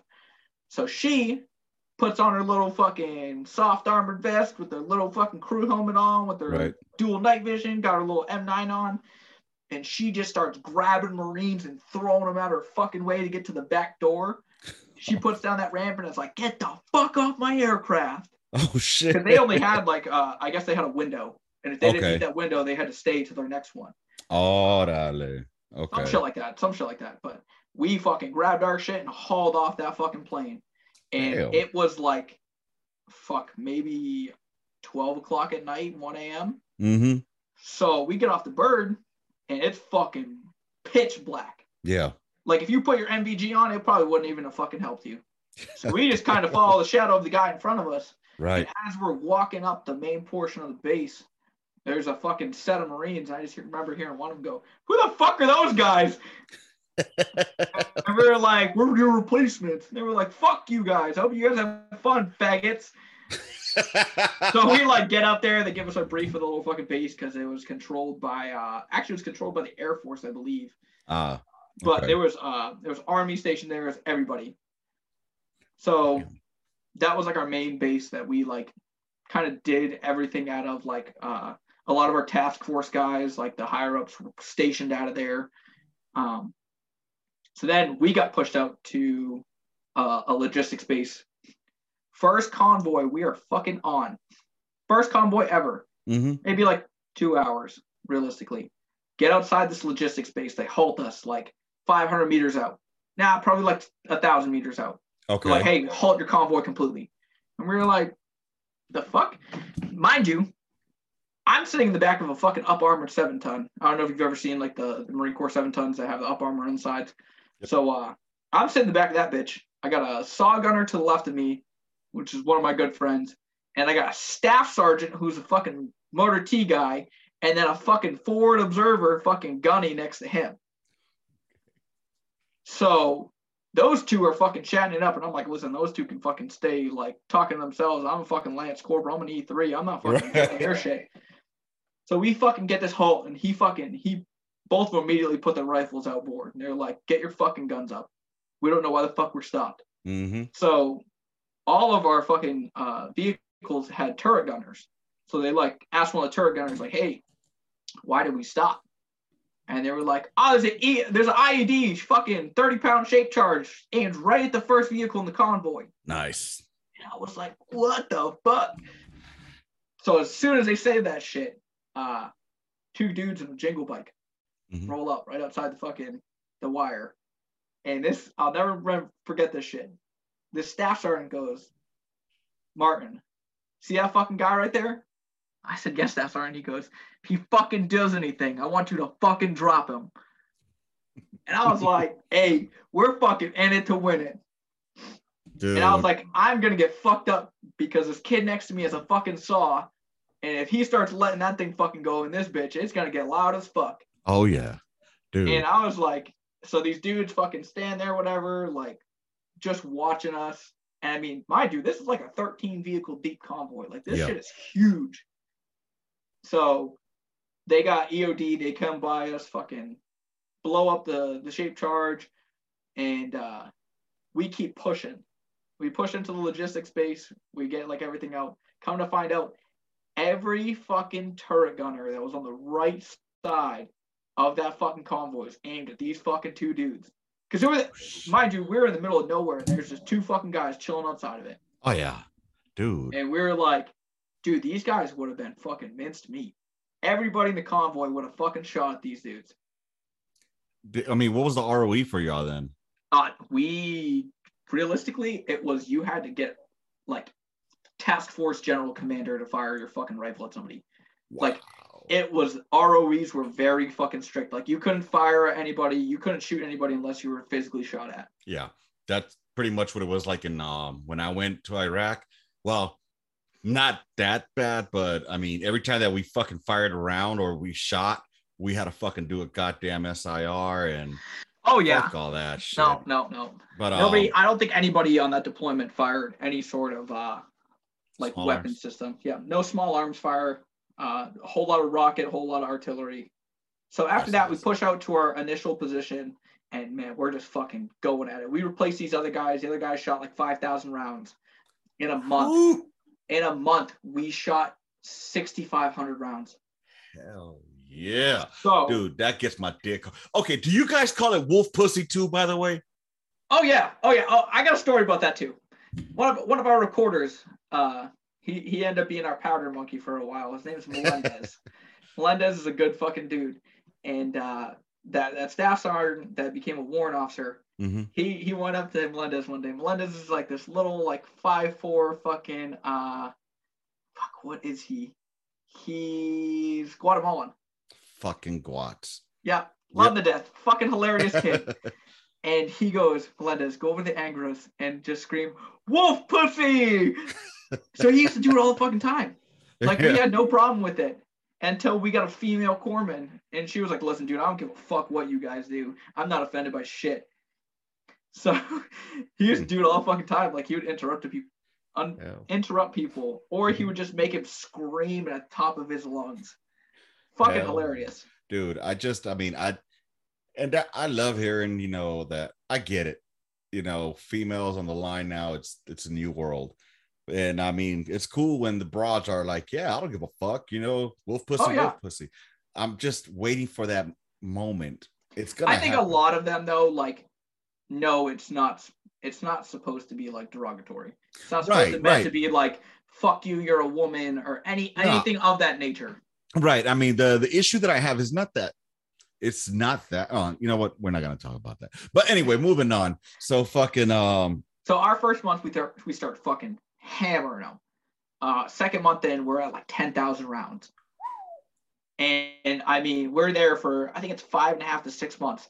And man, we're just fucking slaying as hard as we can. Balls to the wall, 24-hour missions, fucking out of traverse missions, fucking everything we could. I've done every single thing you could do in field artillery in the Marine Corps. Dude, that's all. I think that my favorite type of fucking fire missions would be sweeping zones.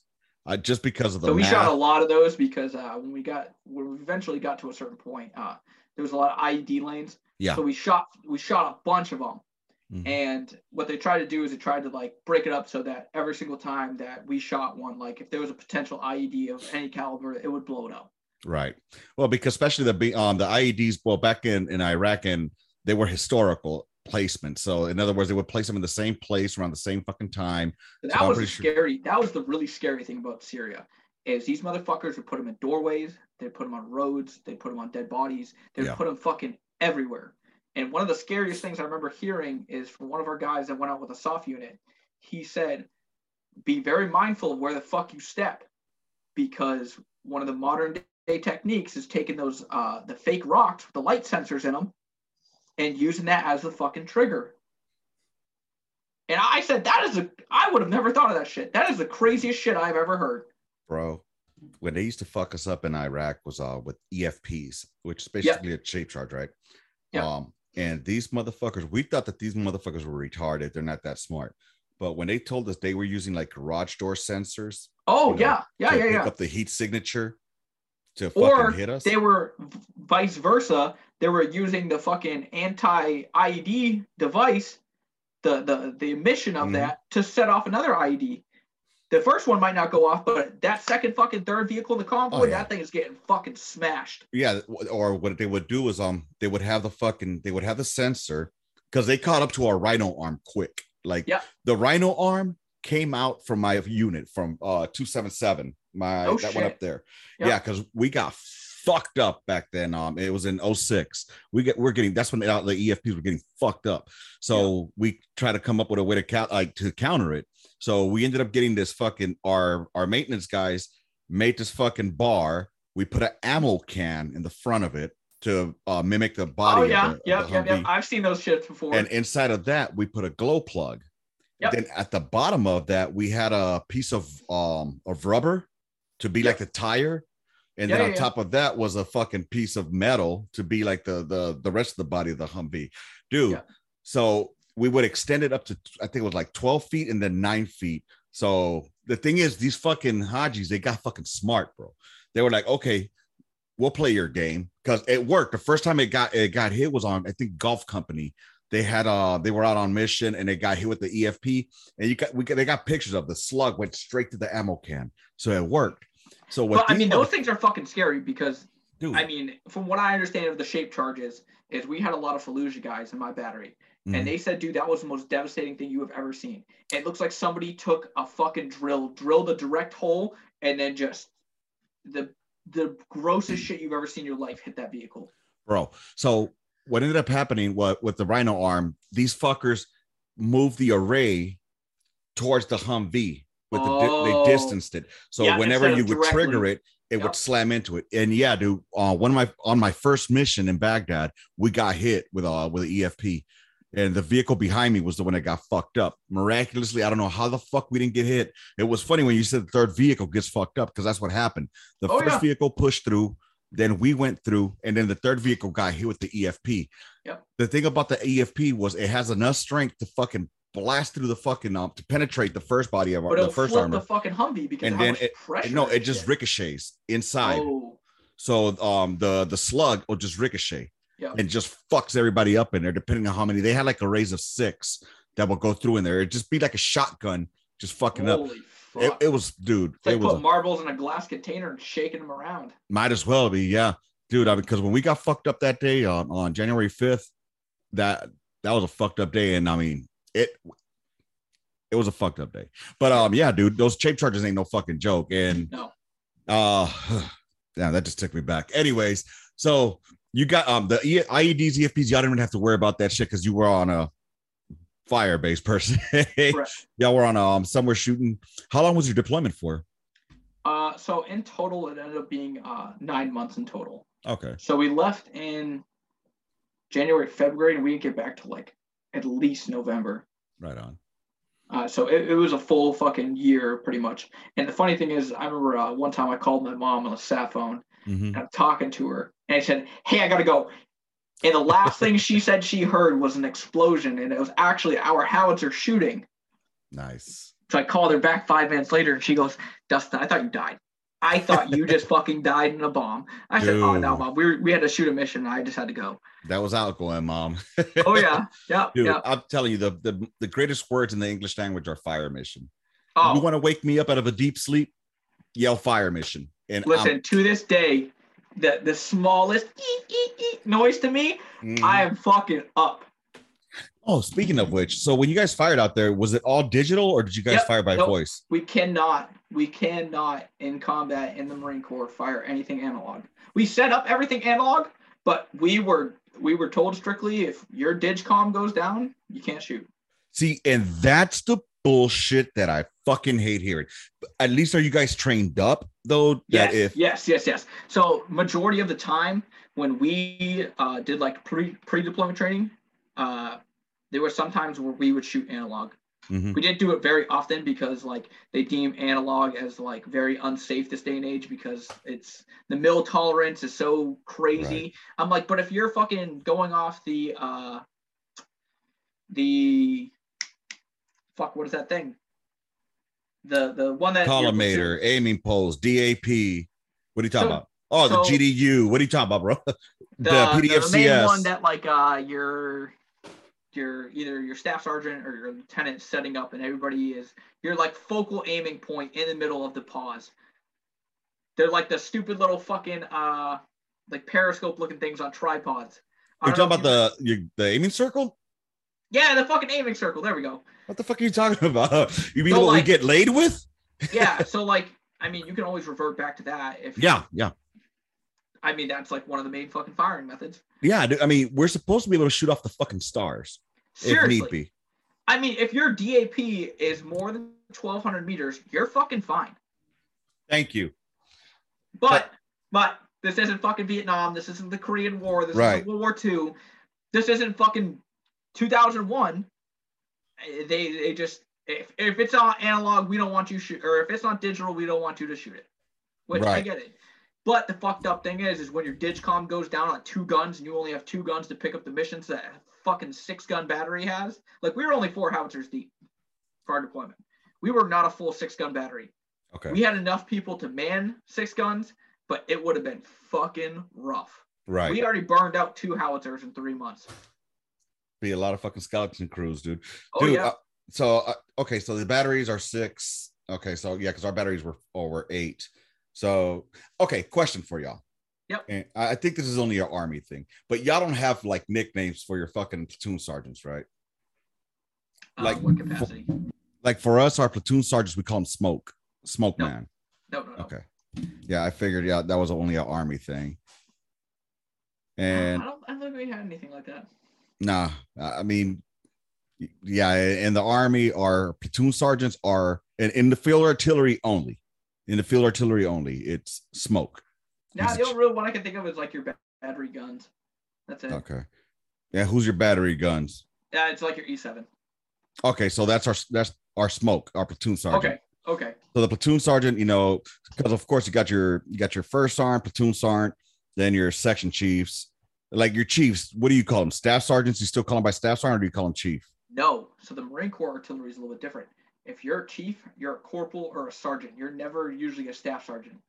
If you're a staff sergeant, you did something. So the way it works for us, right? Okay. We have corporals and sergeants that fill those billets. Then you have a staff sergeant as the platoon sergeant. So like your second platoon, it'd usually be like staff sergeant, whoever. Right. And then first platoon has their staff sergeant. Right. And then they report to BG. Okay. BG and first sergeant are fucking best buddies. Gotcha. First sergeant and CO. That's kind of the way it works for us.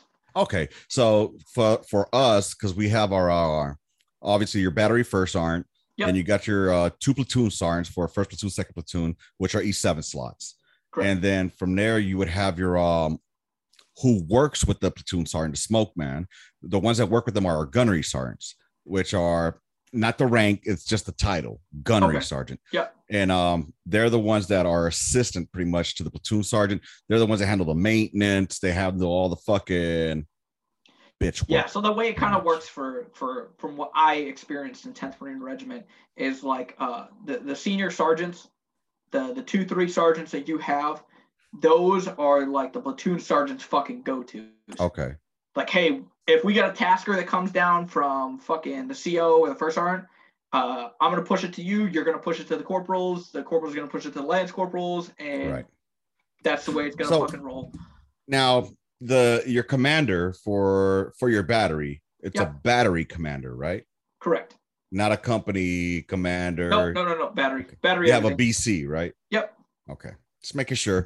I mean, certain shit should not be changed. You know what I'm saying? No. It should be like everything is battery. You have battery commander, battery XO, battery first sergeant, battery gunny. Right. Dude, so let me ask you. I wish they would have like a fucking a competition between Marine Corps artillery, the best of your fucking jarheads, versus the best of the fucking Army on 777s, because y'all don't fuck around with anything but 777s, right? So the funny thing is like, I know if you threw me on a 777 section today, I could do everything fucking like I never got away from it. Okay. I know that for a fact. If you put me on a howitzer section today, because I've done my job so much. Right. At the end of our 6-month deployment, we shot 24,000 rounds between 4 howitzers. Nice. That is fucking unheard of for 155 in the modern era. True. What do you do on a Monday through Friday when you're in garrison, when you're not deployed? Ooh, what the fuck motor do y'all stables. Do? Fucking a really big thing that we focus on in the Marine Corps is being machine gunners. Okay. That is one thing that was like kind of my specialty is machine guns, because we have, so the way it works in the Marine Corps is you have more crew served weapons than a infantry company. Okay. We had fucking 4 Mark 19s, 550 cals, and every fucking 240 you could think of, and saw gunners, and then M16s, M4s. Damn. And 203s if they were spread loaded in there. So you guys basically, it sounds like you do the same shit we do. Mondays are motor pool days. Yeah, we are self fucking sufficient when it comes to everything. So like Monday's motor pool, Tuesday's usually armory, Wednesday's taskers, and then Thursday, Friday are taskers. All right, so let me ask you, what do y'all really do during the fucking day? We bullshit the fuck out of things. We do a lot of gun drills. That's one thing that I will say. In 10th Marine Regiment, we did a lot of fucking gun drills. And that shit, in my opinion, really does make a Marine a different fucking person. When you can think about, so like in 10th Marine Regiment, the motor pool itself, there's 2 of them. There's the deployment lot, and then there's the garrison lot. Okay. If you're in the deployment lot, it's kind of like a lower lot with like a fewer squad bays. You're kind of by yourself. You're secluded from the regiment because you're attached to either 6th Marine Regiment, which is infantry, or 8th Marine Regiment, which is also infantry. Okay.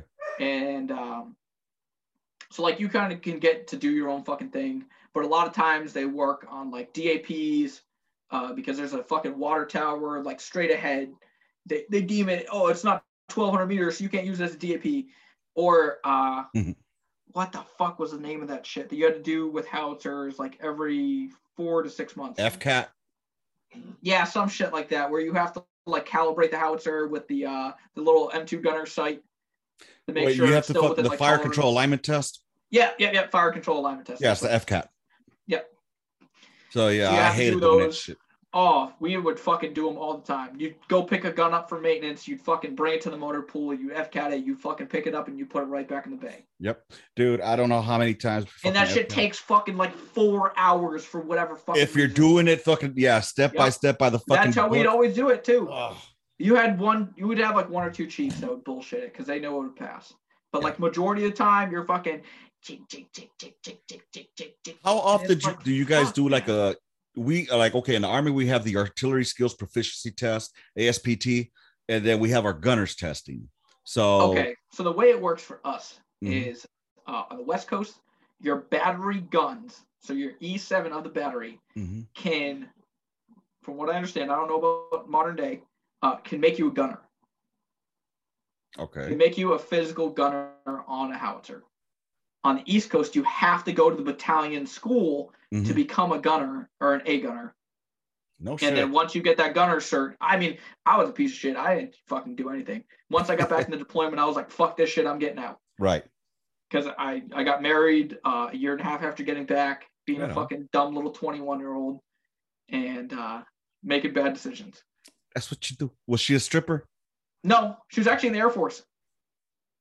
Was it the same one that from the story earlier? No. Putting the dip in her mouth? Yeah, no. Wasn't that. Hey, you got yourself an Air Force chick? We'll have to talk about that one. Off a Tinder. Of course. Never mind. She was, dude. Anyways, so you have to, but do you have to recert every so often to maintain your certification as a gunner? Or I don't believe so. Okay. Because I knew a lot of dudes that were like 2 or 3 year gunners and didn't want to become chiefs. Oh, fuck that. I needed. I mean, now, in my personal opinion, looking back, I wish I would have done more. And that's kind of something that I'm kind of mad at myself for. Like going now into the National Guard role, I want to pick up sergeant. I want to become a fucking section chief because the experiences I have with 777s, because I'm going to a 777 battery. Oh, nice. Okay. Fucking. Nobody else has this shit. You have E7s that have never even fucking been outside of Kuwait. Right. So don't get me wrong. You're an E7. At the end of the day, I respect you. Right. But there's a point. Exactly, dude. And you know what? Some of these motherfuckers got to humble themselves because that's what happened to me. I had to humble myself. Like I told you, I came from a mechanized unit from a Yep. Paladin. Yep. And when I went to the fucking 119er, You were that's like, this real is fucking gay. artillery. This is fucking bullshit. And then you were like, oh, hold up. I got to take a step back. Oh, yeah, dude. I was listening to an E5. I was a staff sergeant, E6. Yep. And I had to humble myself like, all right, sergeant, let me know. Teach me. Because I've seen it more than once, man. I even in the Marine Corps side, I've seen staff sergeants teaching sergeants, or Yeah, vice versa, sergeants teaching staff sergeants. dude, Because I mean, you have to be humble. a lot of our guys, they get tasked out to go to like embassy schools, recruiting, and then when they come back to the fleet, they're staff sergeants because they pick up these roles so quickly in Right. like the recruiting field. They get staff sergeant put on, and then they shit not like they dump all their knowledge out. Mm-hmm. And then they got to come back and they got to have a brand new sergeant or corporal fucking teach them everything. But And then you got that salty ass corporal, like, motherfucker. yeah, I should be fuck in you, your staff position. sergeant. I'm gonna fucking tell you how to really do shit, bitch. Right. Yeah. So, dude, Plenty of those. I mean, and that's cool that you're going to a fucking 777 unit. You're gonna go in there. You're gonna go be hot shit, you Yep. know, and that's cool, man. You know, and I wish you the best on that. And I'm gonna have to have you back on here to let us know. Of course, but of course. because we're gonna have to start wrapping this up. It's been 2 Yep. hours. I just know, noticed man. that. I didn't even know it feels that. like it's been 20 fucking minutes. For real, dude. And you know what? I'm glad that we're doing this because I'll gladly come on any day of the week, brother. Any fucking day of the week.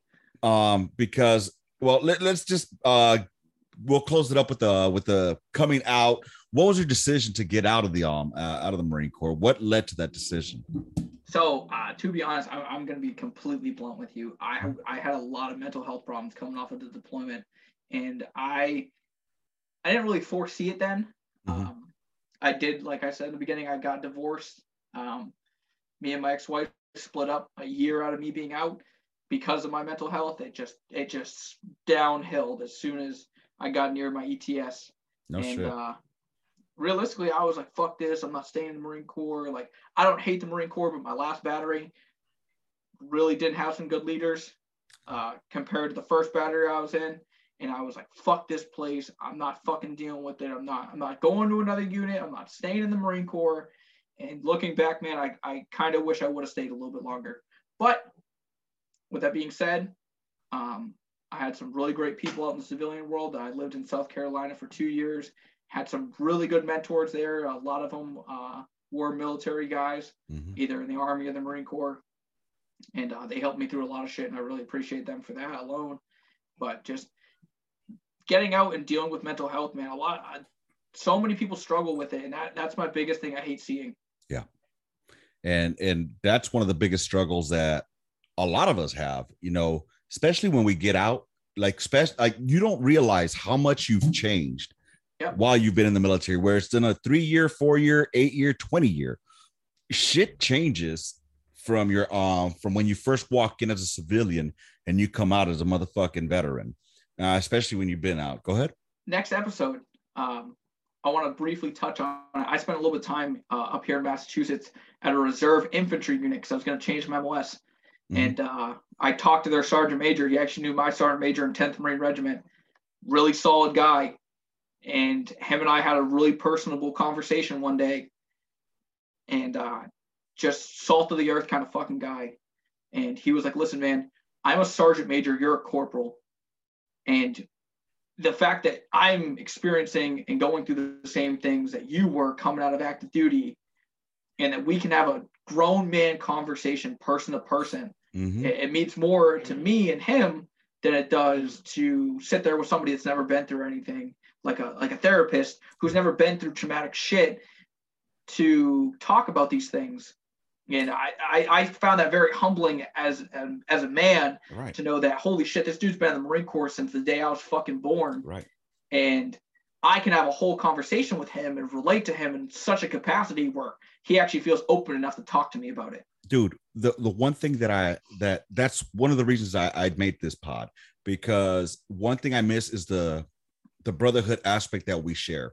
I could talk to anybody that I've never fucking known in my life, you know, at the VA center, and chop it up like we've known each other fucking forever. Like right now, me and you, I've never met you. till about fucking a couple hours ago that Yep. we on the Instagram. But you and I can bullshit all and day we could- long about dude, fucking. We're it's brothers. been 2 hours. 2 Yep. hours, and I have not felt the time go by. Because to me, this is I say it a lot. This is like my therapy session in a way. Exactly. It's like therapy without the therapist. And when we go into the part 2, when we have the next episode, we're gonna dabble more into this, because this is one of the most important aspects of this podcast. To break the stigma of of being able to go seek help. The fucked up part is when you have motherfuckers that never gone out, and they flood the fucking VA system for motherfuckers, and they fuck it up for people that are trying to get help. But that's me on my soapbox.